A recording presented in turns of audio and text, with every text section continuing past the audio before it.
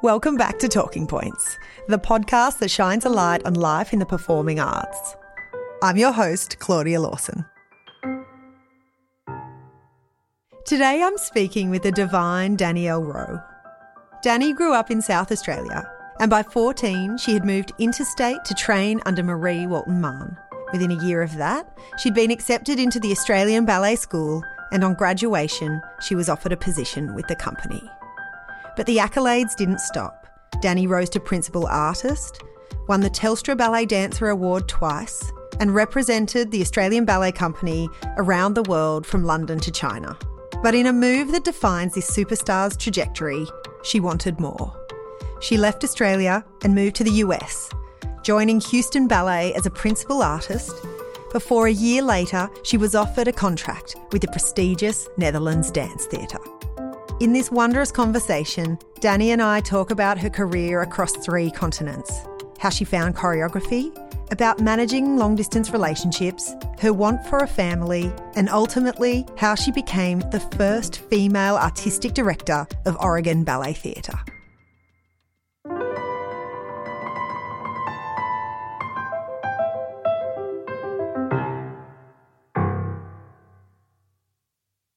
Just quickly interrupting this episode to let you know that Season 3 of Talking Points is sponsored by Energetics. Energetics specialise in creating sustainable, world-class dancewear for the stars of tomorrow. Perform and feel your best at every stage of your dance journey in Energetics premium high-performance fabrics. Try them out with a 20% discount for all Talking Points listeners using the code Danielle20 at the checkout. Shop their extensive range online at energetics.com.au, or for our US listeners, it's energetics.com. T's and C's apply. Hello. Probably the last time we saw each other was in a dance studio in the very late 90s. Oh my gosh, it was. And I was probably 14. Yeah, I think so. And I actually was giggling in the car on the way. So this was at Marie Walton-Mahon, the studio in Newcastle. Did you live with Mrs. Tate? I did. With Mrs. Tate, the studio cleaner. Yeah, in a little house. She was great. I can't believe my parents let me just jet off to Newcastle when I was 14. I think that's actually where I really wanted to start, because you spent your early years in Adelaide.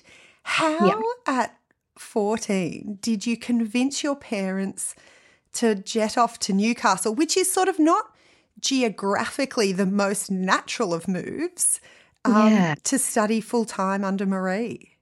So Marie came to Adelaide and she taught some master classes, and I attended, and I just thought she was the most amazing teacher. And she then reached out to my family and myself and offered me a scholarship to her ballet school. And at the time in Adelaide, I'd worked with some wonderful teachers, but I was kind of really hungry for more information. And I was I was very tunnel visioned from a very young age, like so many of us that went into full-time ballet training. And so she asked me to start at the beginning of the year. And at the time, I'd just turned like 14. And my mum said, well, when I'm a little bit older and I'm closer to 15, then I can go. And I just nagged her. I nagged her every single day. She kind of caved and let me go at 14. I mean, as a mum yourself now, it must seem I think I must have just been really, really, really annoying. Like, my dream was to get into the Australian Ballet School. And she recognised that if she wanted to support me in getting to that school, that maybe I needed some different training. So I think that was part of that decision. Wow. But yeah, tough. So tough. So you move in with Mrs. Tate, as you said, the studio cleaner. And so full-time dance training begins. Was ballet always the dream? Yeah. I think earlier on I loved musical theatre, and I did tap and jazz and I sang and did all the things. I was a real kind of comp kid. Mm-hmm. And then at one stage, my teacher at the time said, I think it's about time you kind of really focus either on ballet or tap. So I chose ballet, and she kind of recommended, probably because my singing wasn't that great either, that maybe I veered towards ballet. And then, yeah, I just kind of kept at it. And I think I just always wanted to be at the Australian Ballet, really. I remember we would turn up to the studio in our pajamas. Yeah, we would. Yeah. It's kind of crazy. That's my memory as well. Just such positive, We were just sponges. And Mm. I think the hardest thing was doing my schooling at the same time by correspondence. I kind of resented that and kind of was loving my independence as well. Mm. And so that year you're then accepted into the Australian Ballet and then you moved down to Melbourne. What was it like to join the Australian Ballet? Yeah, the school was intense, but again, I was just so thrilled to be there. And I was surrounded by these incredibly talented dancers. So I do remember feeling very intimidated. Do you? Yeah, but it was also being around that level of talent. I was very inspired by it, and so it just made me work harder and do better. And so then you get accepted into the company. Is that the moment of I've made it? I mean, what is that feeling like? Well, yeah, I just remember bawling my eyes out because I was, again, didn't expect it. But Did you not have an inkling at all, though, that maybe I might get a no, contract? Really? no, I was kind of bit of an underdog in my year, I guess you would say. I think I was lucky actually because there was a lot of people that left the Australian Ballet. So the intake from our year from the school was quite large. And I was actually told that they weren't going to hire me and that it was because someone left, another person left, that there was a gap. And so I was just lucky. Oh, gosh, but that's like shocking for confidence to be like you weren't. You But didn't really make it, but now there's a numbers game, so we can let you in. yeah. I do just remember feeling very relieved. I didn't have a plan B. I knew I wanted to dance, but I didn't have the resources in that. Like I couldn't afford to travel overseas and audition overseas. And the Australian Ballet had always been my goal. So it was hard for me to even fathom dancing anywhere else. So, yeah, as soon as I joined, I just kind of made the most of every moment and every second because I just knew how lucky I was. Wow. And it really is that, I think, often in the performing arts, it's a lot of the time it's a financial or numbers decision of whether somebody's in or out, and it actually often doesn't speak to their talent or their hard work. If there's a spot, there's a spot, and if there isn't, sorry. Yeah, timing is everything. And what was it like to finally, I guess, work as a professional dancer? What is the difference, or what sort of things would people not expect as in the difference? I think the biggest difference is you are not dancing that much or not nearly as much as what you do when you're training. Really? So especially joining a ballet company as a quarter ballet member, there's a lot of standing around, not a huge amount of dancing. And so that's a huge adjustment. It's an adjustment on your body, on your mind, it plays with your emotions. It's difficult. And you go from a very protected and stimulating environment to managing yourself and trying to be seen and trying to stay in shape, the same shape as the way that you entered into the company. So I think that is, you're warned, but it's not until you truly experience it that you recognize how different it is. Mm. And do you mean just in terms of the standing around in that on the stage, you're often, say, holding a rose in a line up the back? Yeah, yeah. And just also you're not first cast. You might be third or fourth or an understudy. And so there's not necessarily the space in the studio to do and dance full out. So even if you are cast to do a dancing role, you can't necessarily rehearse as consistently and as full out as you would if you were in the school and training.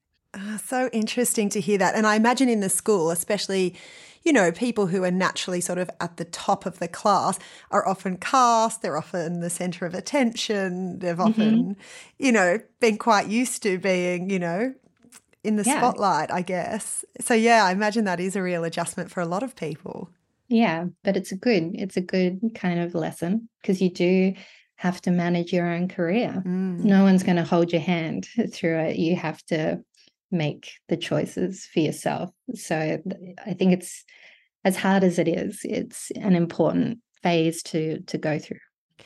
You rose fairly quickly through the ranks, though, and were made principal, I think, within a sort of 7 or 8 years. Is that right? Yeah. I think I was 25 or 26 when I got promoted to principal. Yeah. Wow. And was that the sort of, again, that relief of, oh, I've made it, I've achieved that rank? Oh, I think I was just so blown away and thrilled. I remember feeling like a contestant on The Price is Right and like jumping up and down and not being able to like control my body because again, it wasn't ever something that I thought could happen. And so it was such a surprise and I was just elated. And it's wonderful to have that recognition with all the work and the pressure of carrying a show and all of that. But it was just fun. It was really I find it so interesting that at no point, it sounds from what I'm hearing that you're saying like, no, you had no expectation of the possibility or yeah. Well, it's funny because I mean I had those goals like I would love, but it was more like, oh, it would be really lovely to be a principal. It wasn't like I have to be a principal. yeah. Like my mum reminds me sometimes that when I was little, I used to watch the Australian Ballet videos. You probably remember they had Yes. VHS. Sleeping Beauty was my favorite. And I would watch it over and over again. And my mum would always ask me, oh, do you want to be Aurora one day? Do you think you'd be Aurora?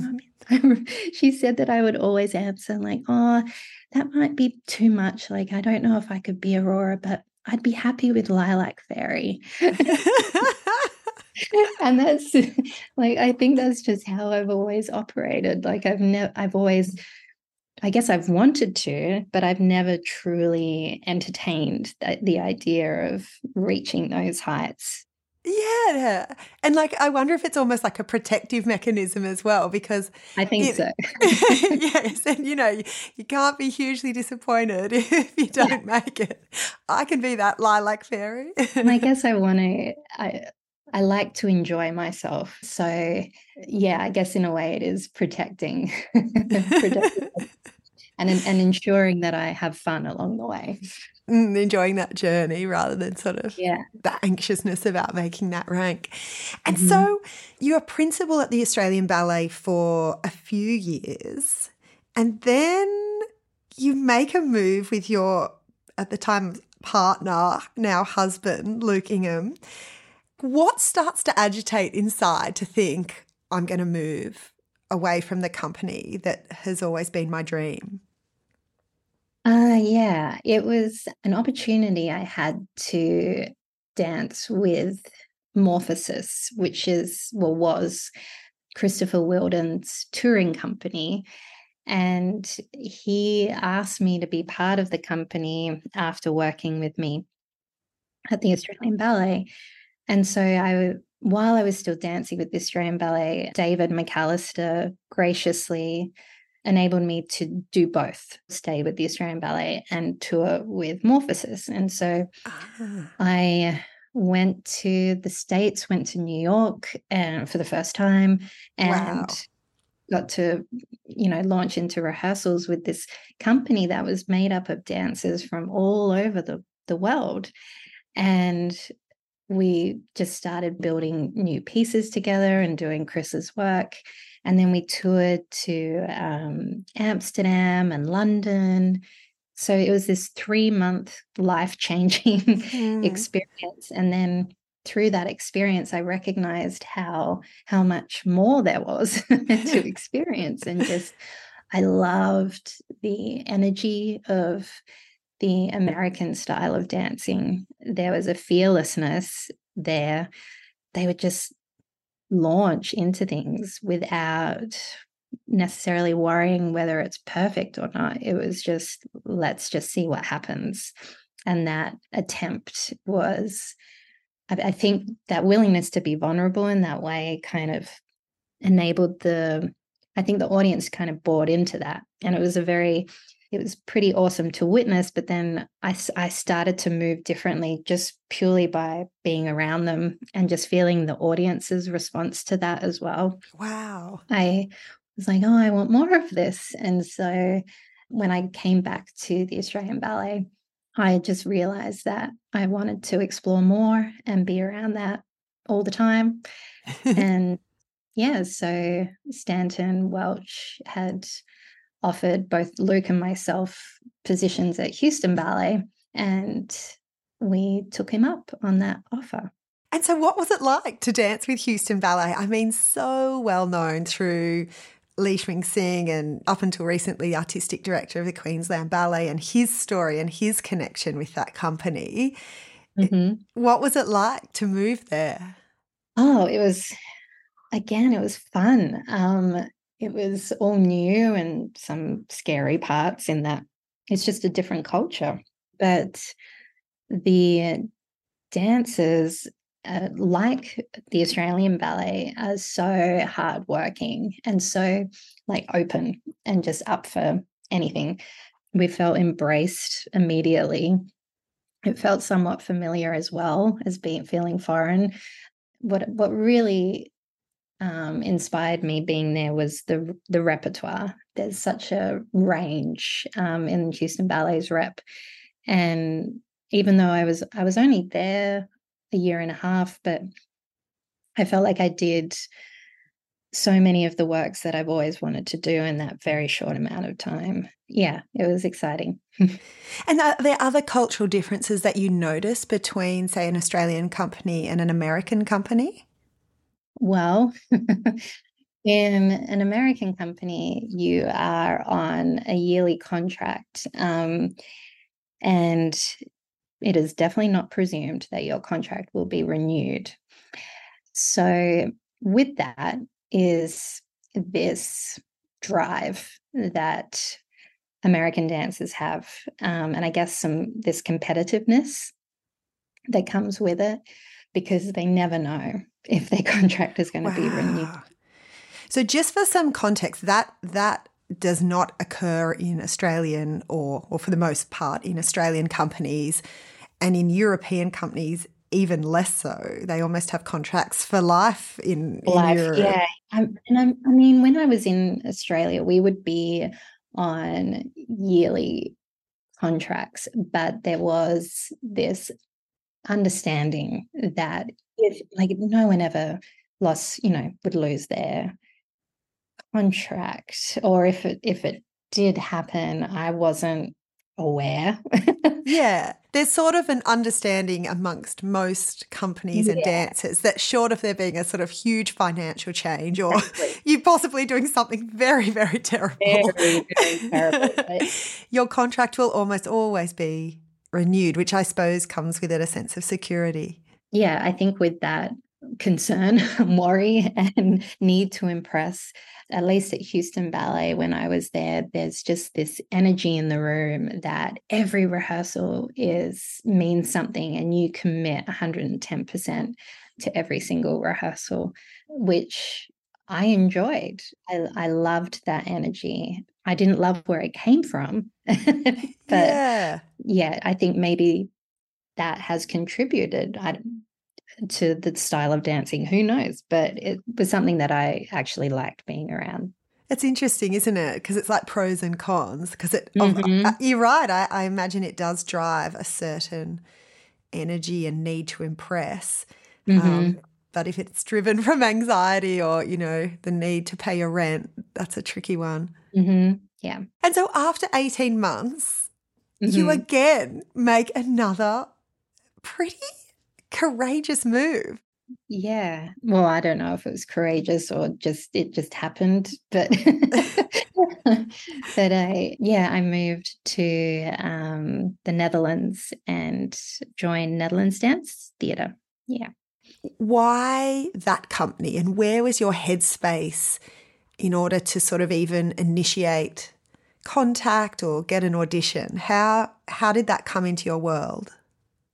So going back to the Morphosis experience, during that process with the company, Paul Lightfoot, who became the director of NDT, he was working with Morphosis, and we got to know each other. And he said that if you're ever interested in auditioning for NDT, please reach out.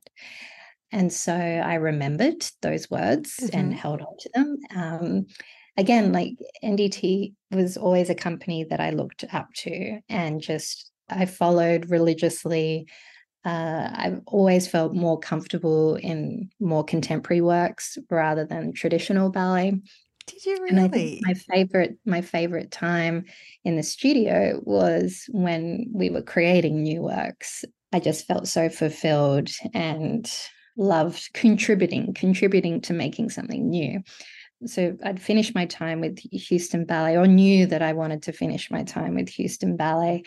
I felt really content with the ballet work that I'd done. And I think because I was able to do works that I'd always wanted to do in a very short amount of time at Houston, I recognized that I needed a challenge. I wanted a challenge. I wanted to feel uncomfortable. I wanted to be in a space where I was dancing very differently. And so I reached out to Paul to see if I could audition. And he said yes. And so I went over for a weekend and auditioned, and then was offered a job. And at the same time, my husband, Luke, he auditioned for San Francisco Ballet. Like, I'd always wanted to go to NDT. He'd always wanted to go to San Francisco Ballet. And within a week, we were both offered jobs at those companies. Oh, gosh.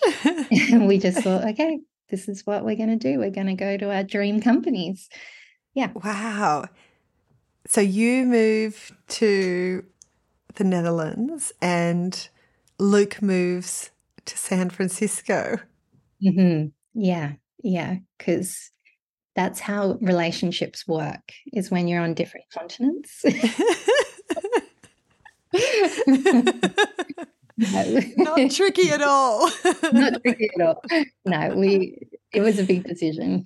Yeah, obviously. But yeah, we both recognized that these opportunities wouldn't present themselves again. So we had to embrace them. And you were long-term partners at that point. Yeah. Yeah, we'd been around each other enough. So it was time for some space. I sort of more meant, I love that, but I was more thinking, it's so in an early relationship, it's much more nerve-wracking to make a move that than, No. We felt secure enough in our relationship that the distance felt like we could manage it. But also space is good. Yeah, I think we'd grown up together. We always had worked together. Our friendship circle was the same. So we also recognized that it was time for us to perhaps like form our own identities and create a network and friendships that were our own as well. Wow. So you start in a contemporary dance company? I mean, there's not that many dancers who make that sort of, possibly audiences wouldn't realise the huge change that that means for a dancer's body and the type of movement. Mm. Yeah. It was a huge shift. Yeah, using my body in such a different way and finding muscles that I didn't even know I had. And yeah, it was the first year in particular was really tough. I just didn't know who I was anymore. I'd come from an environment where I was a principal, which immediately, you would walk into the studio and you got to kind of choose how the rehearsal ran. You knew where you fit in the organization. And then coming into an environment where I really felt like I was relearning how to dance. So I felt like a newborn. Like I had to learn how to walk again. So yeah, my ego took a bit of a hit, which was good for me. It was so good. Because you're right, ballet companies have such clear hierarchy, dictated really by rank. Mm-hmm. Yeah. Is that the case in a contemporary company? No, it's more communal and it's about the work. It's not about you. Whatever you're doing is in service of the work, the piece. And so whatever you need to do to make that piece be the best it can be, even if it means just lying at the back of the stage for 40 minutes. So that was a shift, but a good one. That's a big shift, really. I just wondered if you missed the spotlight, and not in a sort of ego way, but possibly. Is it hard to move away yet still continue to dance? Oh, no, I didn't miss the spotlight at all, actually. I really, I guess what I missed was that clarity of knowing where I stood within the company. And because it's kind of like nobody knew my past or anything like that. And so it's just like, oh, people are just recognizing me right now and where I'm at right now. So that was just more the shift for me. But I loved going on stage and not having to carry a ballet or feeling like I'm carrying the ballet and everyone's watching to see how many turns I do. I felt like I eventually transformed as a dancer because there was no fear or I didn't feel that pressure. And it was just about dancing with my peers and dancing and making art, making a piece together. It was liberating. Yeah. I've actually never heard anyone almost acknowledge that what comes with being a principal is carrying the ballet, but it's so true. I mean, you know, many times even myself, I will go to see a work because somebody is cast. And I guess the pressure that comes with that is not maybe always acknowledged. Yeah, I mean, I think that's something that you don't know or don't understand until you get to that rank. And then I've spoken to a lot of people that have become principals and they're so excited and it's so wonderful and you have that accolade and then it hits you and it's like 6 months later or a year later and I mean, I've heard of dancers go through severe stage fright and depression and anxiety and all these things because you feel like people have this expectation every time you enter onto the stage. Wow. But I'm very glad that we're embracing sports psychology and supporting ballet dancers in the same way as we do our sports stars because it comes with similar pressures. Yeah, I mean, it's a long way from there, I think, still, but at least we're acknowledging it at least. Yeah, it's at least being talked about, which I guess is the first step. Absolutely. And so what makes you decide to stop dancing? Oh, the main reason was I really wanted to have a family. And I just didn't ever picture myself as the type of person that could manage dancing and being a parent as well. Mm-hmm. So that was kind of the impetus. Like all I could think about was babies. And then the husband being in the other continent. Yeah, I thought I might need to be on the same continent. I guess I really felt content. I felt so content with the work that I'd done, the people that I'd had the opportunity to work with. My body still felt healthy. And I guess also I wanted a little more independence. I didn't want to be in a company anymore. I kind of wanted to choose my own adventure. But I think really the main impetus was my desire to have a family. And so you moved back to San Francisco. Yeah. Well, really, that's your first move to San Francisco. Yeah. Yeah. I mean, yeah, obviously I'd traveled there a lot, but yeah, I hadn't actually lived there. So I moved in with my husband. An adjustment? What was it like to retire? It was, it was a roller coaster ride. I think, well, I was just so happy to be with Luke, and I was happy to kind of not know what comes next. I really had no plan. And then I was lucky enough to get pregnant pretty quickly. um, so then my focus just became being a mum. So it was very focused on my eldest daughter, Aggie, and I loved being in San Francisco. I think it was more as Aggie got older that I recognized that I would love to go back into the studio in some capacity. But yeah, that time was mostly spent focused on becoming a mom and being with my little girl. And so I just wondered, was the kernel of choreography always sitting there at the back of your mind? No, I had never contemplated it. I really loved creating with choreographers, but I never thought that I would have anything interesting to say as far as choreography was concerned. I guess I was a little insecure about that, but I did dabble. I challenged myself just before I left NDT.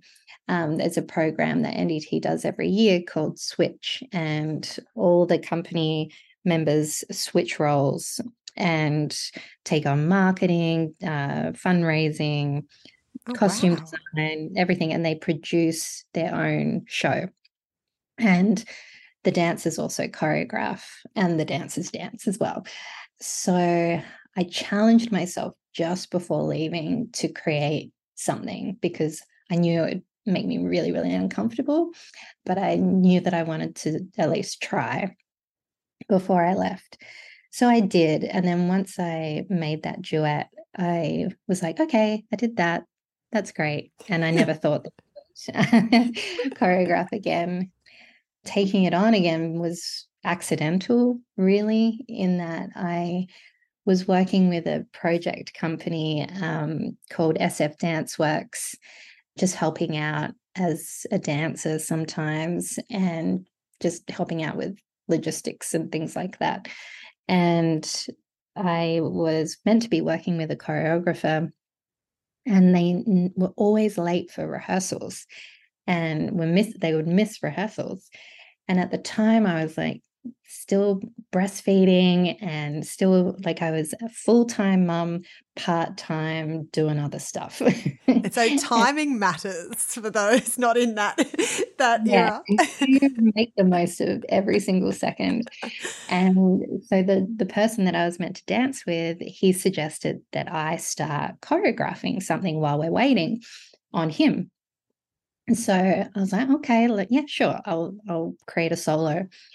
And then my friend said to the director, so Danny's pretty much created a solo. Why don't we just have her choreograph the whole piece? And he agreed. And he was like, you know what? I'd really love for you to make it into a duet. So I did. I created a duet. And then that piece was performed as part of a gala that at the time would happen frequently in San Francisco. And it would bring all the different companies from all over San Francisco, all the different dance companies together for this gala event. And it meant that everyone was there, the whole dance community was there, all the different directors were there. Wow.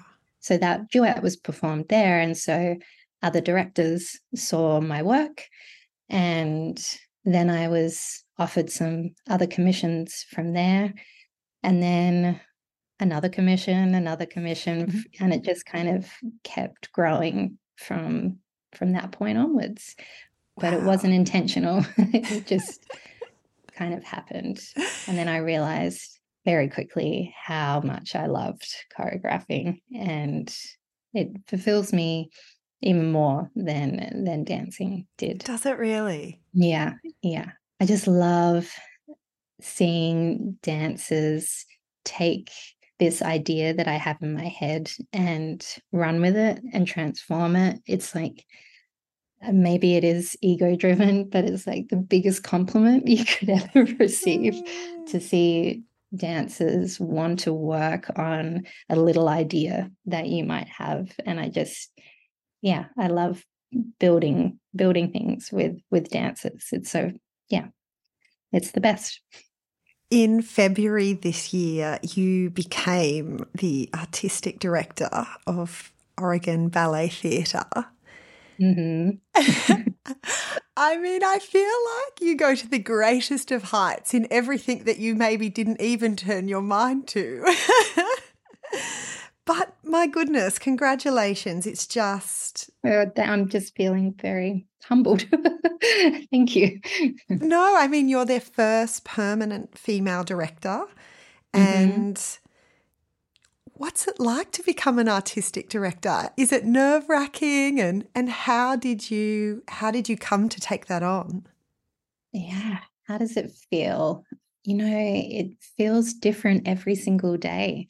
No 2 days are the same. And I think that's what I'm learning to love about this position.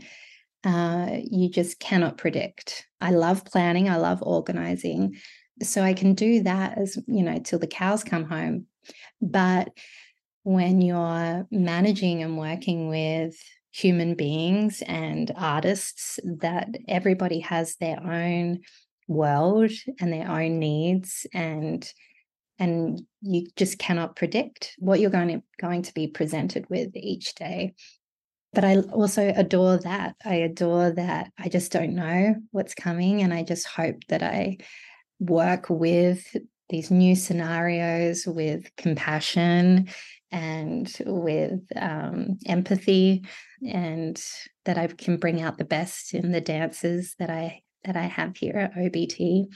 They're just wonderful human beings. I feel honored to be trusted in this position. But how it came to be, well, I never thought that I would be an artistic director. Wasn't on the agenda. And then I worked with OBT as a choreographer, and I fell in love with the dancers. Wow. And Portland is a really special city. It actually reminds me a lot of Melbourne. So I feel very at home here. There's really good coffee and really good food. Really? So that helps. And it's just geographically, it's just beautiful. And Luke and I have always said, we're going to move to Portland one day. So when the job came up, after recognizing how much I wanted to work with the dancers more, and also I was at this stage in my choreographic career where I had this desire to have a more consistent group of dancers to work with. And knowing that we both love Portland, I thought I'd apply. And here we are. Wow. I mean, it's just speaks so highly of you and, all of the, I suppose, risks and courageous moves that you've made. What are you hoping to bring to Portland and, I suppose, more broadly to the Oregon community? I don't necessarily want to bring anything more. I guess I just want to bring out the best in what we have right now. I'm not making any bold claims of growth or taking on repertoire that's insanely out of our reach financially or anything like that. Mm-hmm. What makes Portland really kind of unique, at least within the States, is that people here just do their own thing and they just try and be really good at their own thing. They're not looking around trying to compete or compare, and they place value in the building blocks, the process. They're not product driven, they're process driven. And so I want to take that philosophy into everything that we do here at OBT. And I think taking, I guess, elements of what I've learned throughout my career and also the network that I have, bringing elements of contemporary and classical and hopefully creating a rep that celebrates all of those beautiful aspects of the different styles of dance, but really just looking at how we build works and building with integrity. And then naturally the product will be of a high quality and interesting and innovative and all those buzzwords that people use. Yeah, I mean, it already is a company that I think Oregon's very proud of, and I would just want to elevate it. Wow, well, I think Oregon is just so lucky to have you, and just huge congratulations. And we just, I can't wait to see how the company evolves. And yeah, it's just been so wonderful to speak with you today. Oh, you too, Claudia. You're amazing in everything that you've done as well. Now I want to interview you. Thank you so much for having me. And it's just been so wonderful to reconnect. And yeah, we'll be watching from afar. Awesome. Thank you. Thanks.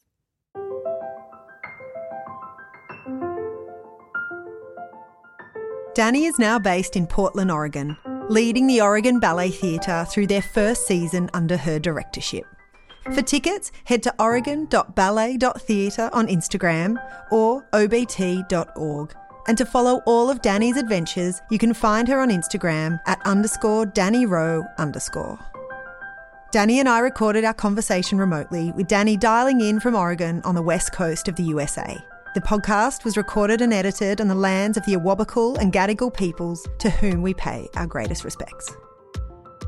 Talking Points is produced by Fjord Review. Remember to subscribe to get the latest episodes as soon as they're released. And if you like us, please leave a 5-star review. On the next episode of Talking Points, you'll hear from Sean Parker. Why did I keep going if it was so hard? I just really loved it. It was like a calling. And I just did a double pirouette. I'd just seen it. And my sister said, wow, you just did a double pirouette. That's really hard. And she went and told the ballet teachers. Then they hunted me down in the local cinema because word had got around. Sean Parker did a double pirouette. Your host and producer is me, Claudia Lawson, with additional production by Penelope Ford and Clint Topic. Sound production and editing is by Martin Peralta at Output Media. And for the latest in all things dance, head to fjordreview.com.